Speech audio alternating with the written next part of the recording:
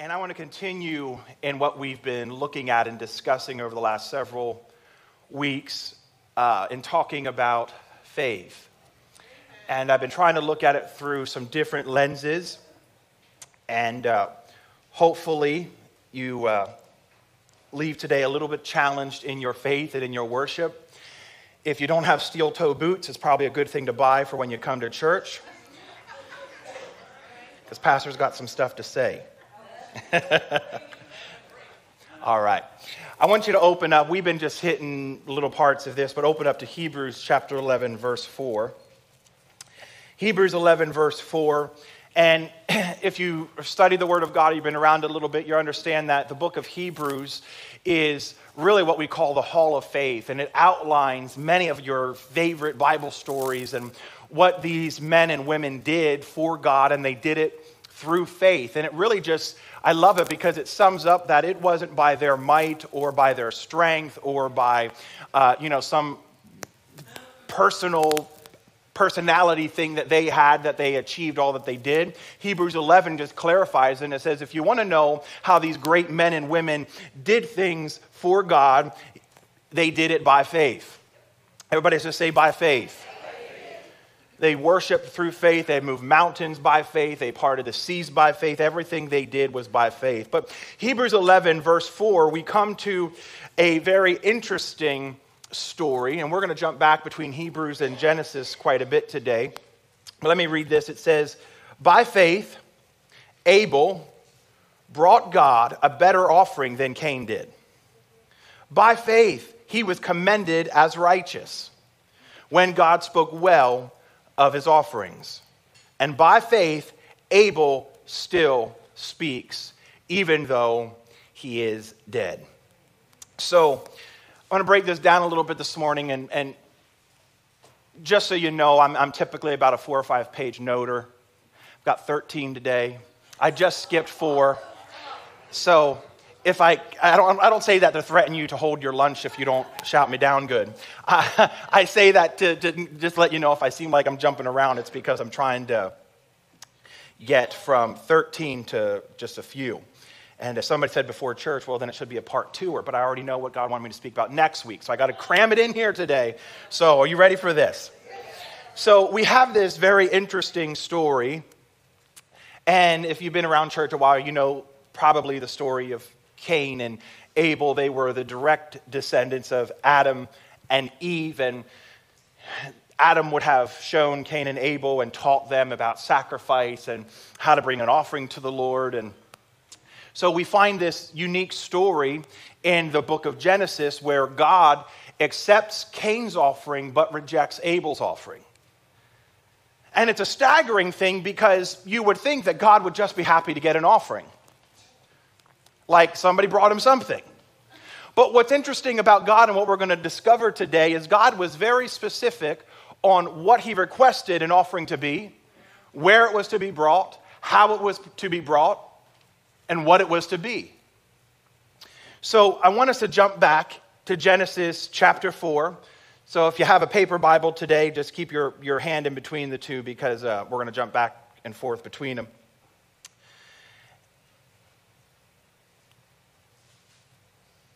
And we're going to read in verse 2. Now Abel kept flocks, and Cain worked the soil. In the course of time, Cain brought some of the fruits of the soil as an offering to the Lord. And Abel also brought an offering, fat portions from some of the firstborn of his flocks. The Lord looked with favor on Abel and his offerings. But Cain and his offering, he did not look with favor. So Cain was very angry, and his face was downcast. Then the Lord said to Cain, why are you angry? Why is your face downcast? If you did what is right, will you not be accepted? But if you did not do what is right, sin is crouching at your door. It desires to have you, but you must rule over it. Now Cain said to his brother Abel, let's go out to the field. While they were in the field, Cain attacked his brother Abel and killed him. We're going to break this verse down, but there are several things that I want us to take note of, especially if you're taking notes today. Number one is that there was a specific place for worship. There was a place for worship.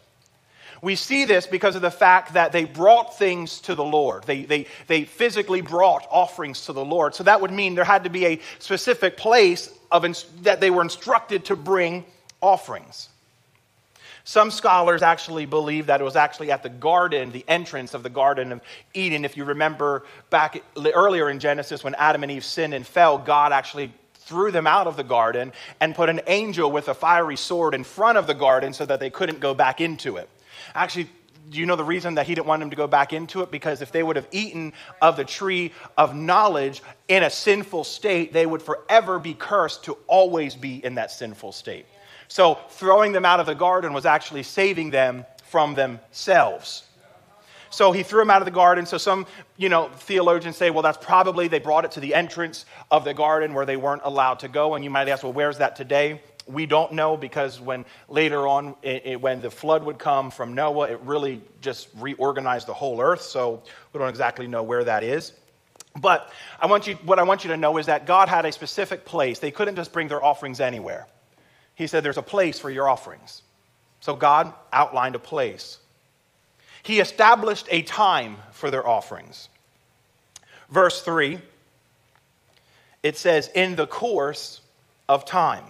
Actually, in the Hebrew, it literally says at the end of days. So that at the end of a certain period of time, they were to bring this offering or their worship or their sacrifice. They couldn't do it just whenever they felt like it, whenever, whim they wanted to do. No, he said there's a certain place, there's a specific time that I want you to bring your offering. And I want you to understand their offerings in this time was a form of worship. So today I'm going to exchange offering for worship quite a bit. So there was a place and there was a time for their worship. And thirdly, there was an established sacrifice for their worship. There was a specific thing that they were to give, a certain offering that was acceptable.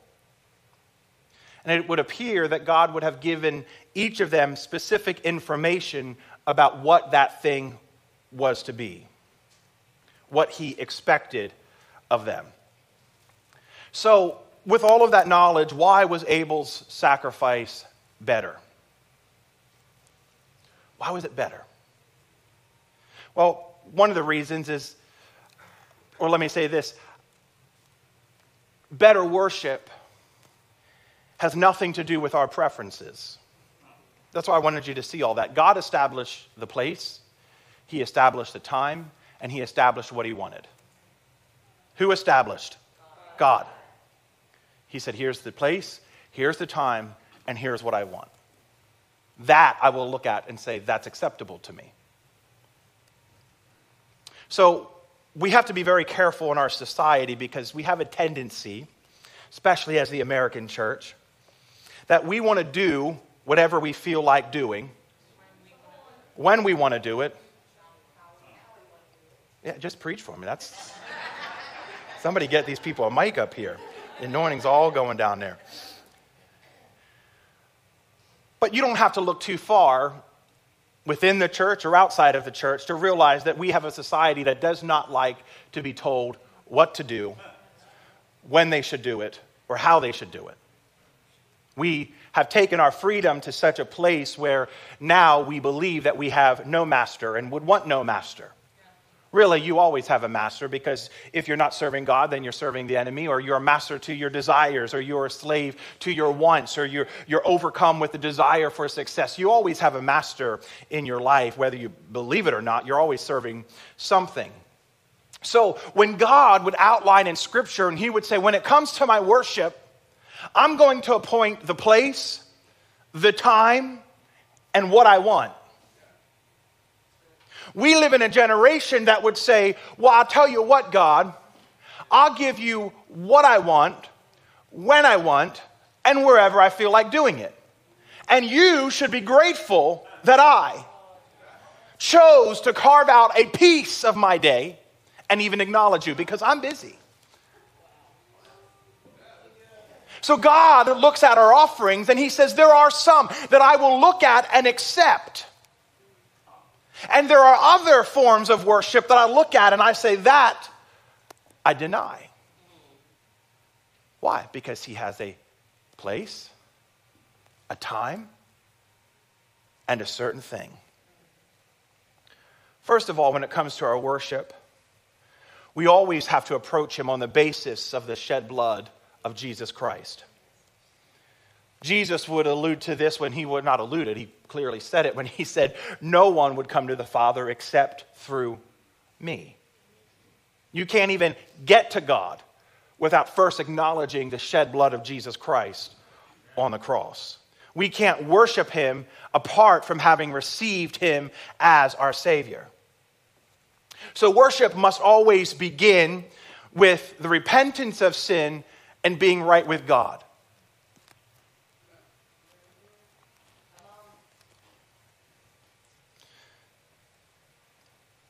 Worship always must begin with that I'm in right standing with God.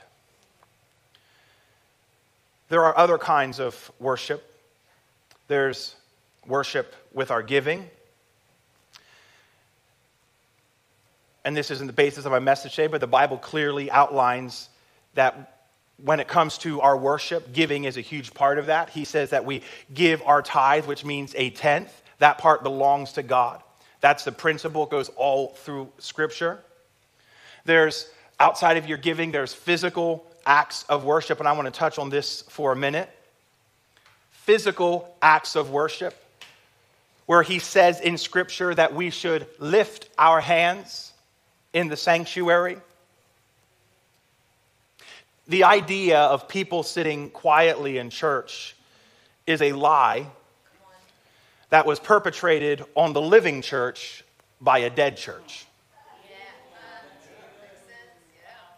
You won't find a place in Scripture where the people of God got together and there weren't shouts of praise.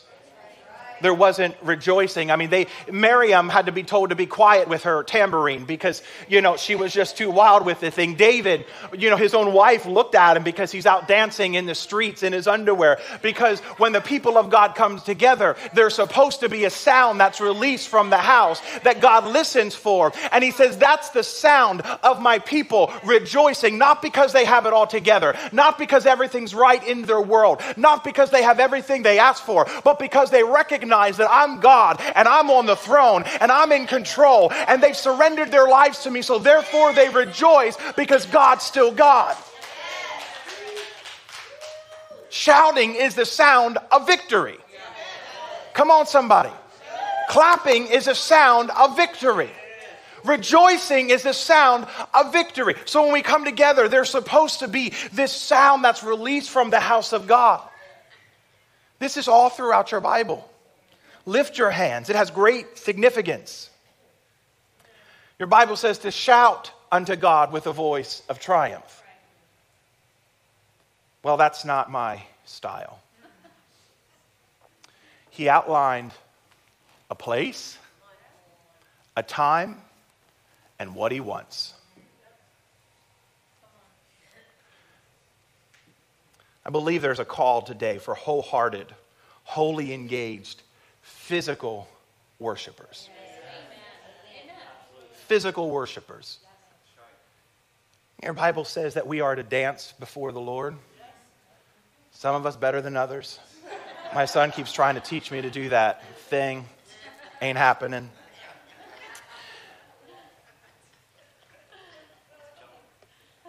But he doesn't ask us, well, what's your preference?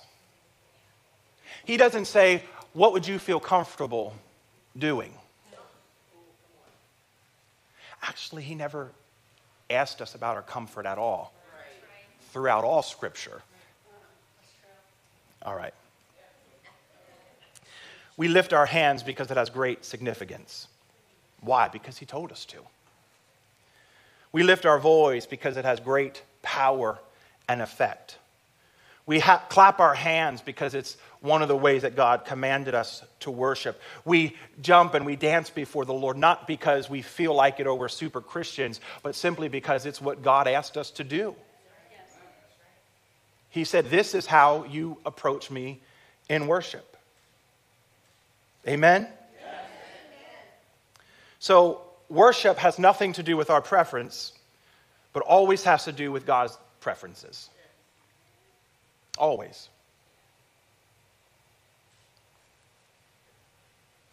Genesis 4, what we're reading is really what God asked them to do. And as I said, we first start off by knowing that we are right with God. And then beyond that, we approach God sacrificially. And the reason that he asks us to do that is because it has much more to do with the building of our faith and receiving what he wants to do in our lives.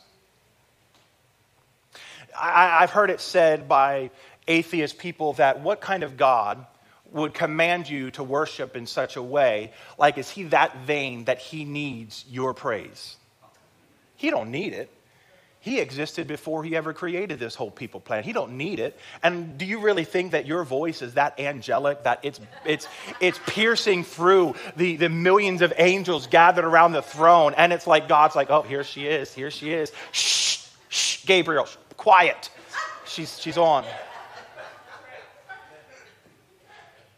Typically, he requires us to do it for one of two reasons. Is one, because he wants us to let the adversary know that he's not winning. Because I could look at my world and say, well, I got this problem and this situation and this circumstance isn't working out. And I'd have a lot of reasons to sit down, be quiet, shut up, hang my head, and just, say, why doesn't God love me? But when the enemy's thrown it all at me and I can still stand up and lift my hands and lift my voice, it's letting the enemy know you've given me all that you could give. And I'm still standing in the house of the Lord. I'm still declaring that God is a good God. I still got a praise on me. You won't silence my praise. The second reason that I believe God would command us to do it is that we would learn how to discipline ourselves to grow our faith to receive what God wants to give us. It's more about, are you willing to sacrificially give God praise when there's nothing in you that feels like it? When everything in your world is crumbling down. When you're just tired today. Just not in the headspace today. Where you sacrificially bring his praise into the house. Romans 12:1. Listen to this. Therefore I urge you, brothers and sisters, in view of God's mercy, to offer your bodies as a living sacrifice, holy and pleasing to God. This is your true and proper worship. Why I wanted to bring that out today, because a lot of people would say, well, I've given God my heart. He knows my heart. And after all, God looks on the heart. Right? That's scripture. But here in Romans, he says, I therefore, this is after you're saved. He's got your heart. He's speaking to brothers and sisters. He's talking to the church. He says, I've got your heart. You're saved. You're spirit-filled. You're on your way to heaven. God's got you. All of that. But he says there's something beyond just the heart. He says, I want you to offer your bodies as a living sacrifice, holy and pleasing to the Lord. This is your true and proper form of worship. You've already received the forgiveness of sins. You're already made righteous in the eyes of God. But beyond that, there's something that we have to do with our bodies to present to him as a living sacrifice, as an act of worship. We get stuck at salvation. He's got my heart. He's got my heart. He forgave me of my sins. He's got my heart. And do you know, if you've come to the Lord and you've confessed your sin and you've invited Christ into your heart, you're saved. But how many of you can get stuck at saved? And you just stay stuck at saved. And never walk into the fullness of everything that's outlined in this book that God has planned for you. There's more beyond salvation. He says, I've come that I could give you life and life more abundantly. I want you to have an effect in the earth. I want you to go and tell. I want you to offer right worship. I want you to shake nations. I want you to win people for God. I want you to be on fire with your faith. I want when the enemy hears you get out of bed in the morning, he runs screaming the other direction because you are awake on the earth. There's more that God has for your life than just saved.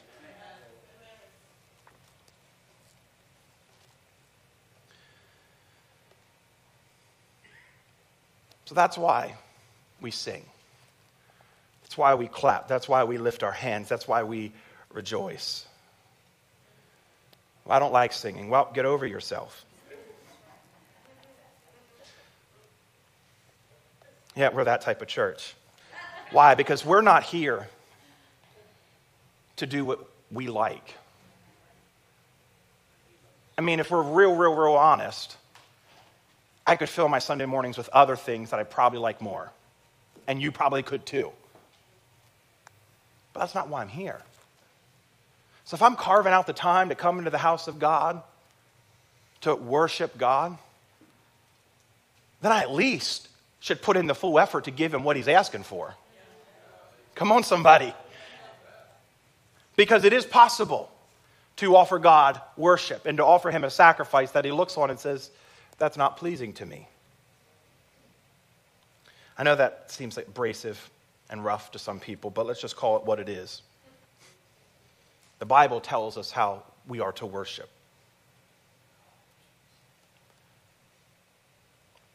So we present our bodies, we offer this sacrifice. And that's where Christian living begins. When we get beyond saved and we realize there's more to this thing that God wants us to walk out.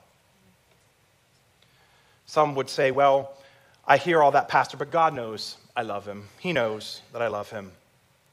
And we think the fact that God knows that you love him somehow cancels out every other thing that you're doing. That we can live with our bodies any way we want to. Because God knows we love him. That we don't have to follow Scripture or live holy or try to, live right as God would command us because after all, he knows that we love him.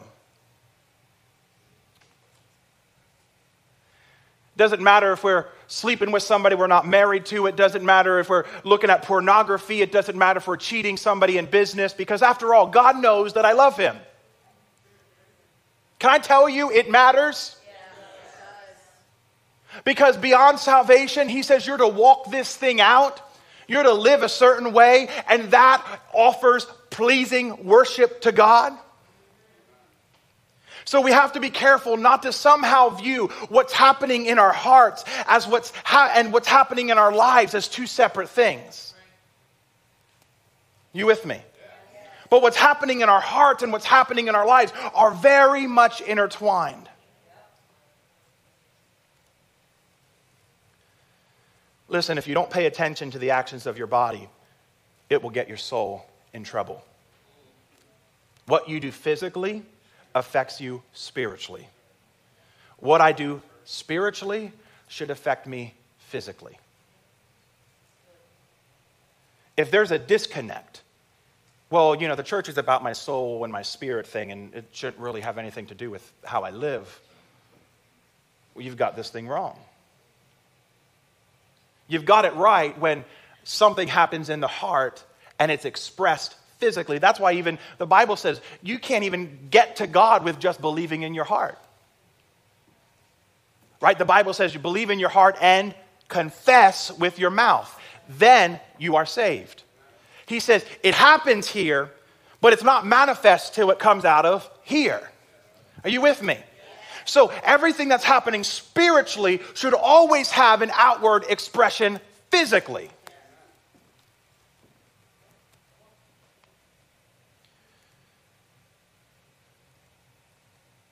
Sin will take advantage of our body. If we give sin a foothold in our body, it becomes the base of operations for sin to work its effect on the soul. Satan knows this. So he knows if I can get him to sin a little bit over here, a little bit down there, it's given me a base of operation to expand my territory. And I may not be in their soul yet, but if I can keep them physically in sin, eventually it will come and invade their soul. Come on, somebody. One piece of cake ain't going to wreck your whole diet. But sometimes if you've ever dieted, you know that one piece of cake can be an entry. I'm preaching to me. It's like 7:30 in the morning and I've already eaten that donut, but it's like, well, I've already eaten the donut. The whole day's wasted. Therefore, let's go. You know what I mean? I'll start. But anybody else in the house with me there? But it's so simple, but it's the same operation of the enemy. He's not going to come and tempt you with some big, outward, explosive sin. No. He's going to come in with a small, minute thing and have you think negative about somebody else or gossip about somebody else. Something real surfacey like that. But the more you entertain and the more you do it, the bigger and stronger the foothold of the adversary gets. And suddenly, before long, you turn around and you realize my outward, what I'm doing with my body is now beginning to affect the condition of my soul.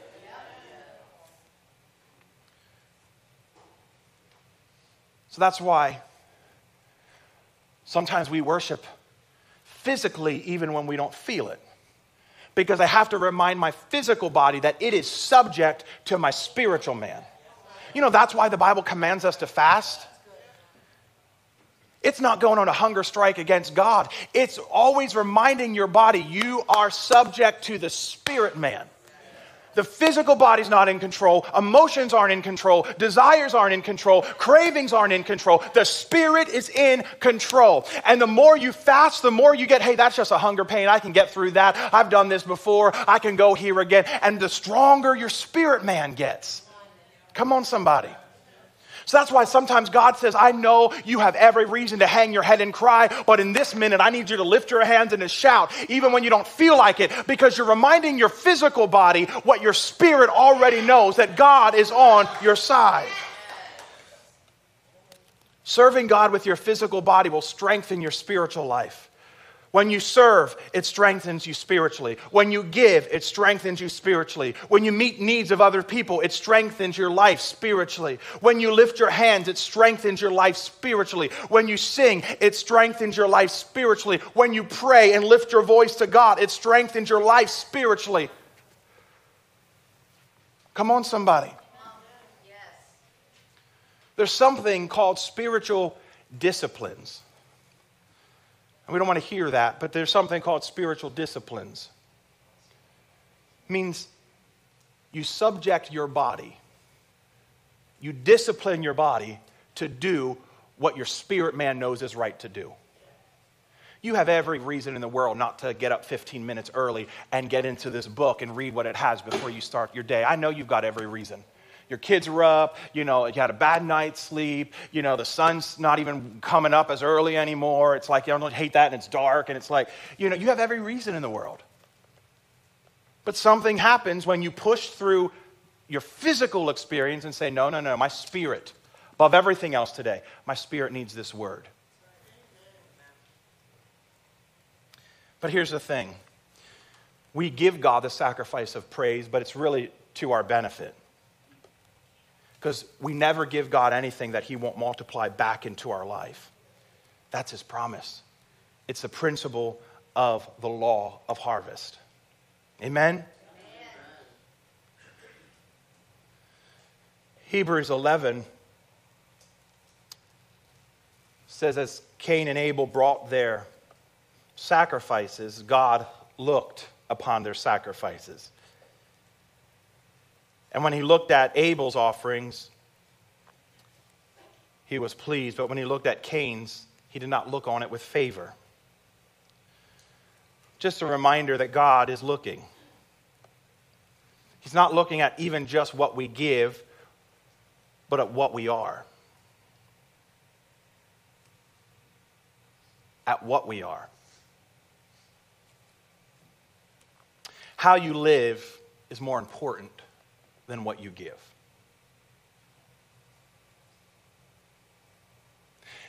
If you live one way all week long,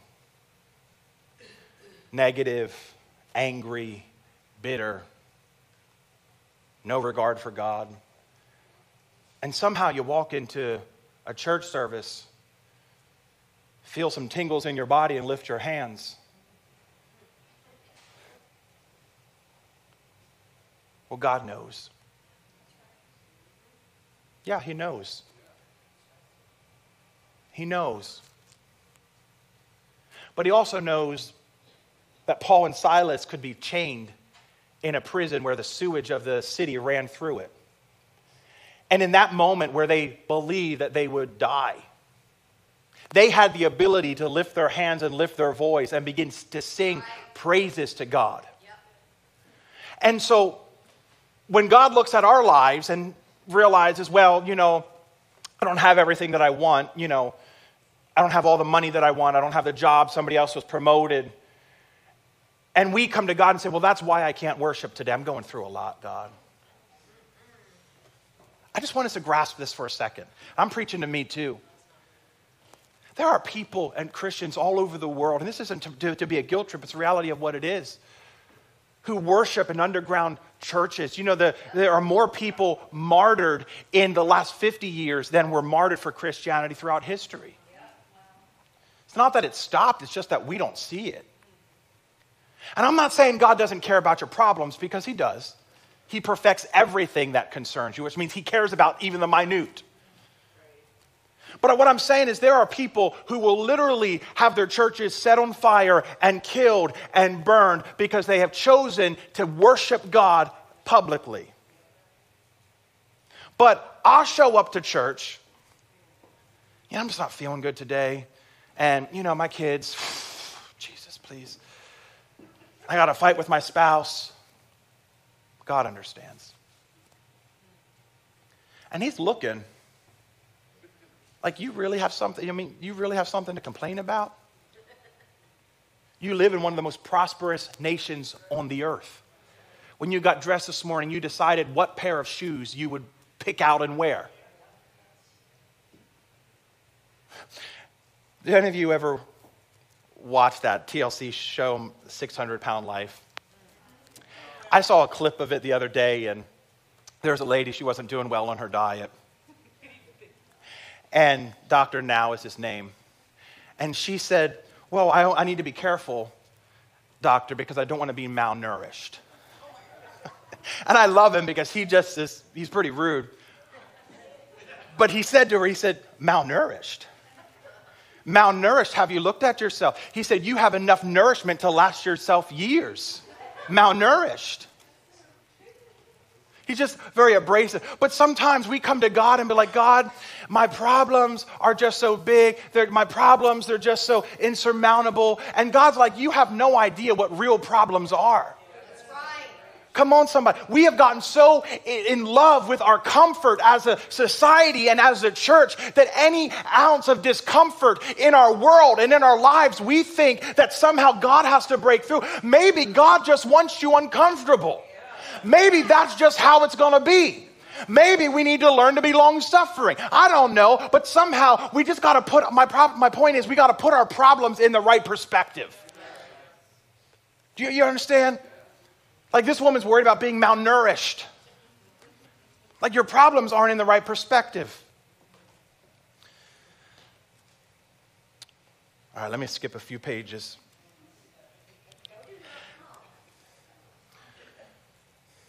I'll give you my first closing. How about that? So in closing, faith is the key element to offering God acceptable worship. Faith. Faith is the key element. We read that in Hebrews, that through faith, Abel offered the more acceptable sacrifice. See, even to come in and lift your hands and sing a song and shout just because somebody told you to lift your hands and shout won't produce anything. I don't do it because, well, the worship leader said to stand, so I better do it. I don't do it because, the pastor said, let's shout. If you're doing it, then you're just nothing but just following orders. But when you attach faith to it, it makes the difference. Now I lift my hands because I know God's in control. Now I lift my voice because I know God's on my side. Now I offer my body as a reasonable sacrifice unto the Lord because I know His plans are good. Do you understand? When there's faith behind it, it makes a difference. Faith creates fertile ground. Listen, both Cain and Abel heard the same instruction for worship from God. They both heard the same instruction. We all have to choose and be held accountable for the information that we receive. They both received the same instruction. One chose to follow, one chose not. And I love what God said to Cain. He said, listen, if you would have done well, you would have been received just like Abel. If you would have done good. It's not that I have a separate set of rules for this one over here and this one over here. You have to jump through different hoops. God said it's all the same playing field for anyone. And if you do good, you'll be received. Right? So it's not that God just was like, Abel, I like him better than Cain, and, we get along better, so I'll take his... No. He followed these instructions. This is why we should be, or why we should not be worrying about someone else's sin in their life, or where somebody else is in their walk with God. Instead, we should be fixing our own problems.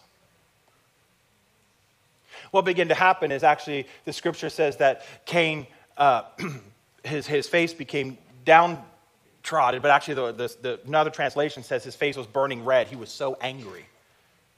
Instead of downcast, his face became red. So angry about Abel and his offering, and why would God accept his offering, and so fixated on that.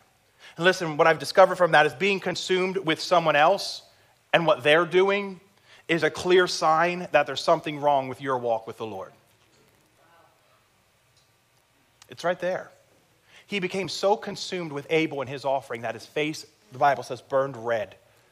Eventually, he would take his brother out and kill him because he was so angry. And isn't that what God said? He said when he first talked to Cain, he said, Cain, but because you did not do good, sin is crouching at the door. You didn't do good, so sin is crouching.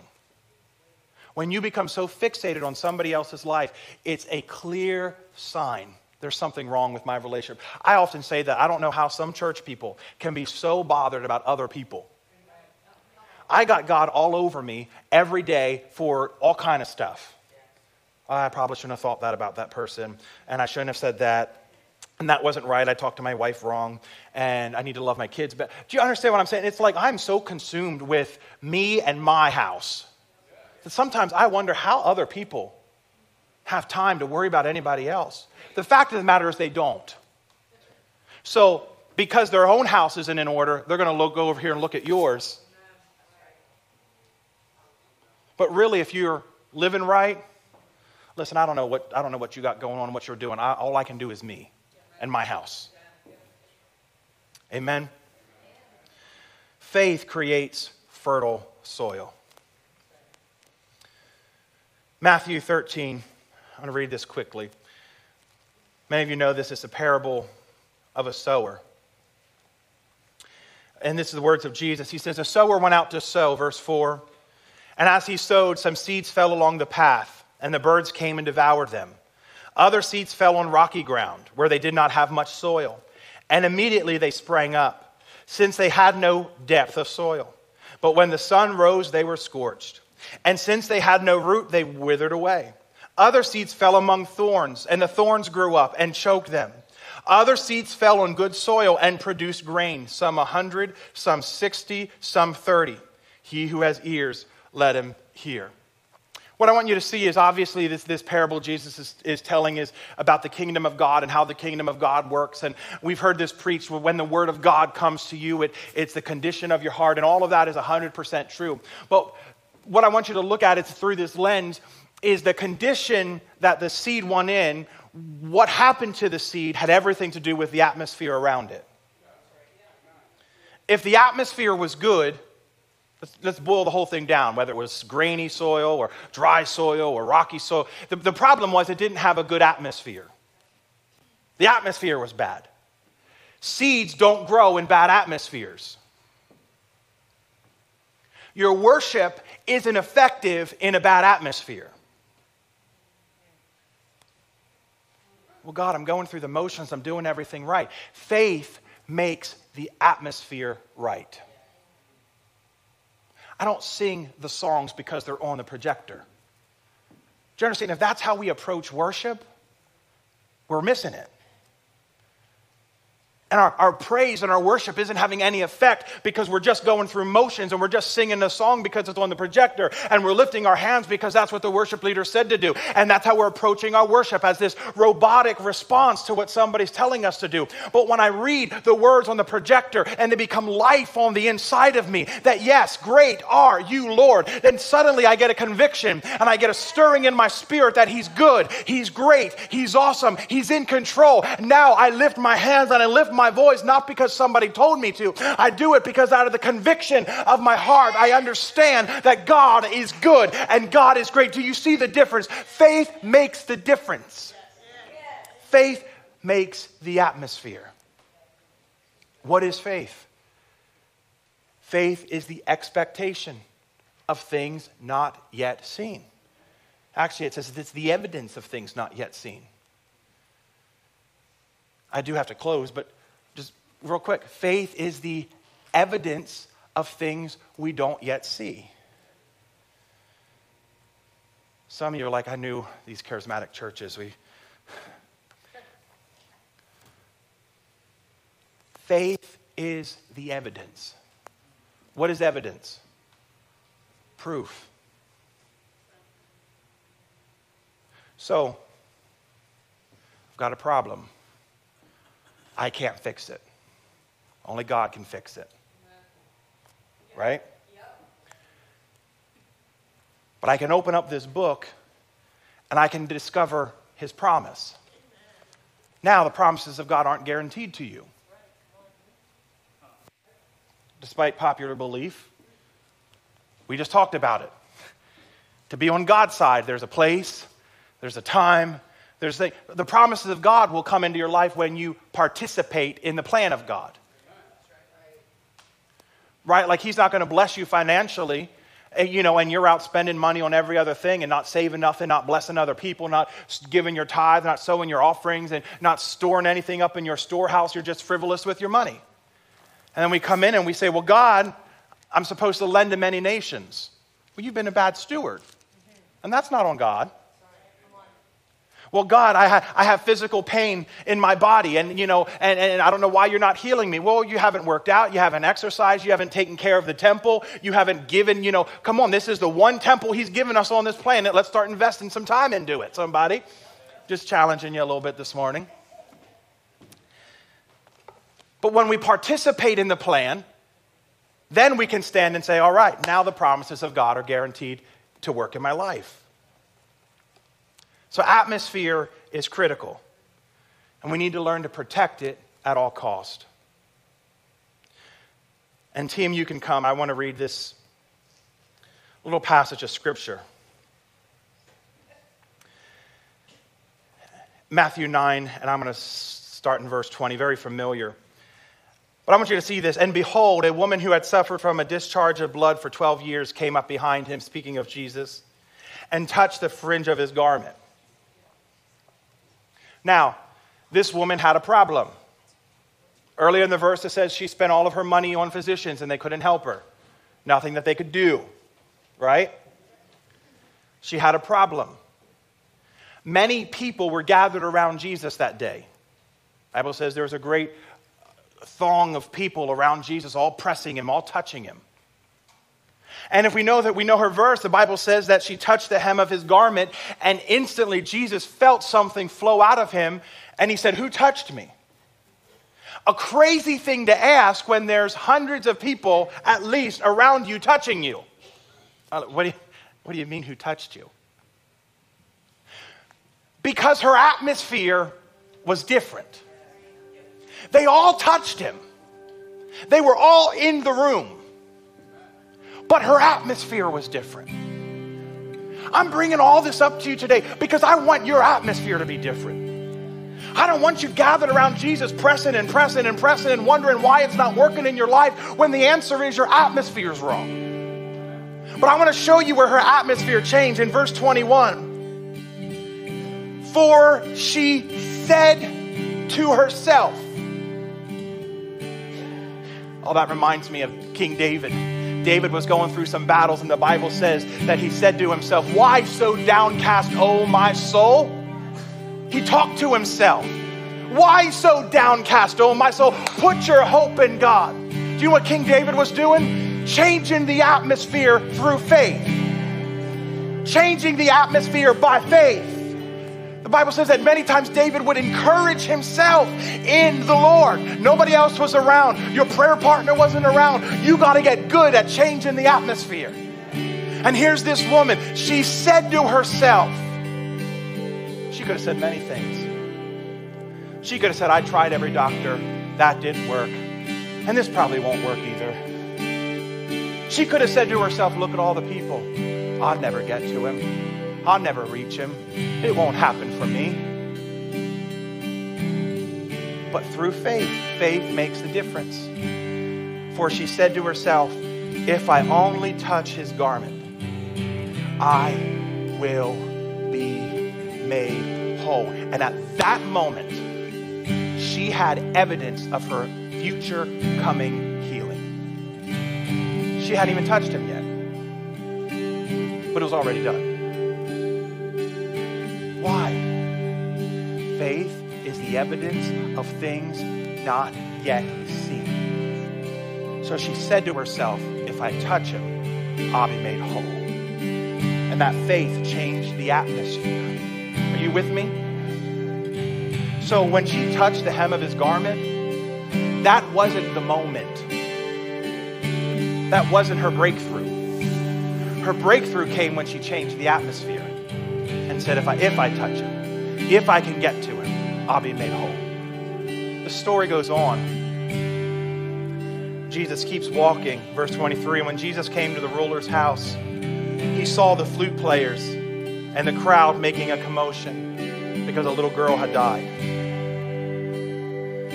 They were already weeping, already mourning. I want you to see the atmosphere. The flute players were playing. The family is crying and weeping. The whole town is distraught over this little girl's death. And in walks Jesus, verse 24, and he said, "Go away." It's a rude thing to say to people who are grieving. "Go away, for the girl is not dead, but sleeping." Listen. And they laughed at him. Sometimes when you're about changing your atmosphere, they're going to laugh. They're not going to understand it. That's all right. I don't need you to understand it. I need him to understand it. They laughed at him. But here's what I want you to see. But when the crowd had been put outside, he went in and took her by the hand, and the girl arose. And the report of this went through all the district. What was the atmosphere? Weeping, mourning.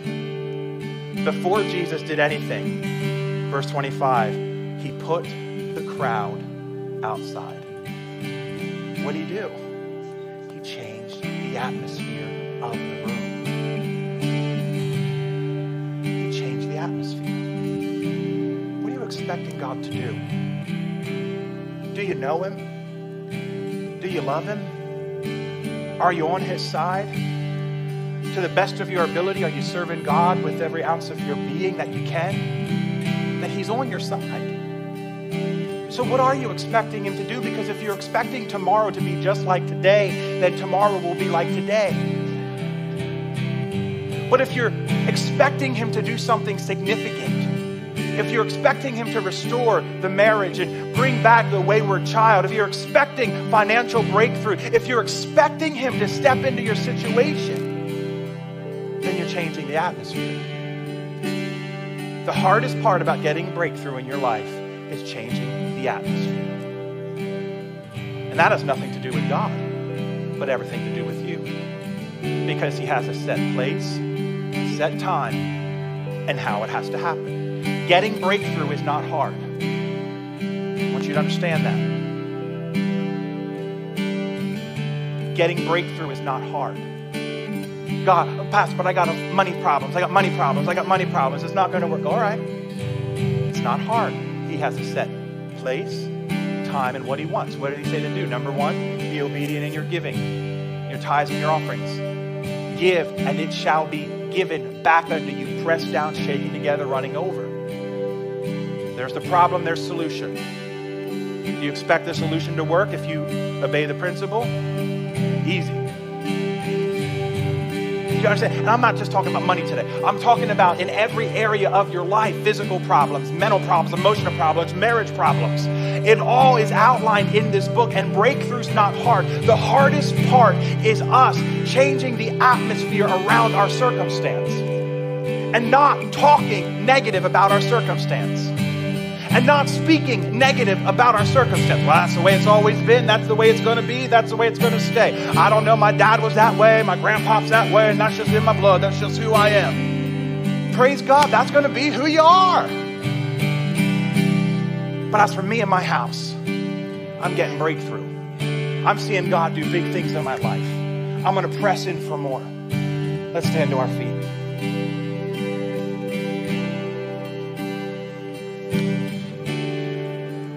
I know I hit a lot today.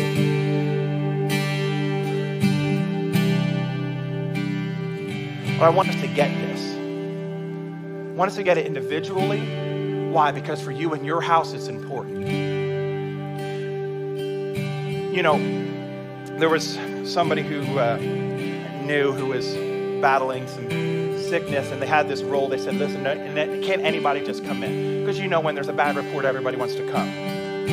They said, listen, I got to protect the atmosphere. So unless they're coming in to speak words of life and faith to me, don't let them through the door. That's mean. They were fighting for their life. They didn't need somebody coming to their bedside saying, I'm so sorry. I'm going to take care of Bill once you're gone. They don't need to hear, come on somebody. They didn't need to hear that. They're fighting for their life. What they needed is somebody to come in and open up that book and say, God has an expected end for you. They need somebody to speak words of life. And then, but the same thing, we have to get this individually, is as parents, if we are saying about our kids all the time, I have one, and God convicted me this week of it. Oh, they give us a run for our money. They give us a run for our money. Well, okay. That's now my expectation. So when we get this individually, that our faith is creating the atmosphere. And when we create that right, our worship will then be effective. But above that, I want us to get this as a church. I want us to get this as a church.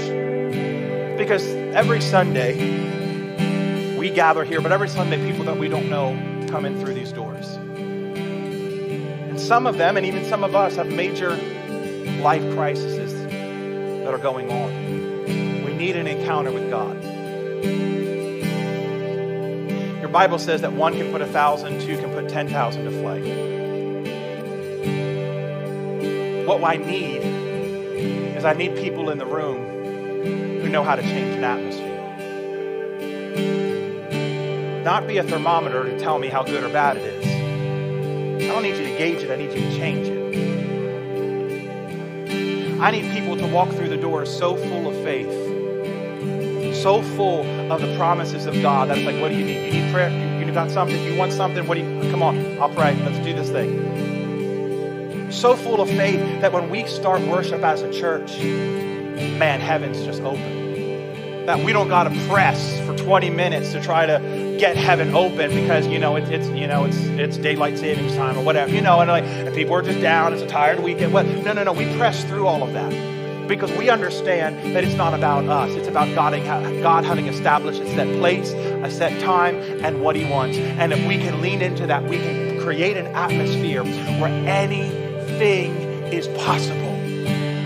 Anything is possible. Anything. Jesus knew that, and that's why He said, crowd, get out. You're not thinking right. So, Father, I pray now over each person and over us as the church that, God, you would help us if there have been areas of our lives where we have been a thermometer, if you will, of the situation. And we've expected nothing really to change or there to be no significant intervention from God on our behalf, that you would correct that.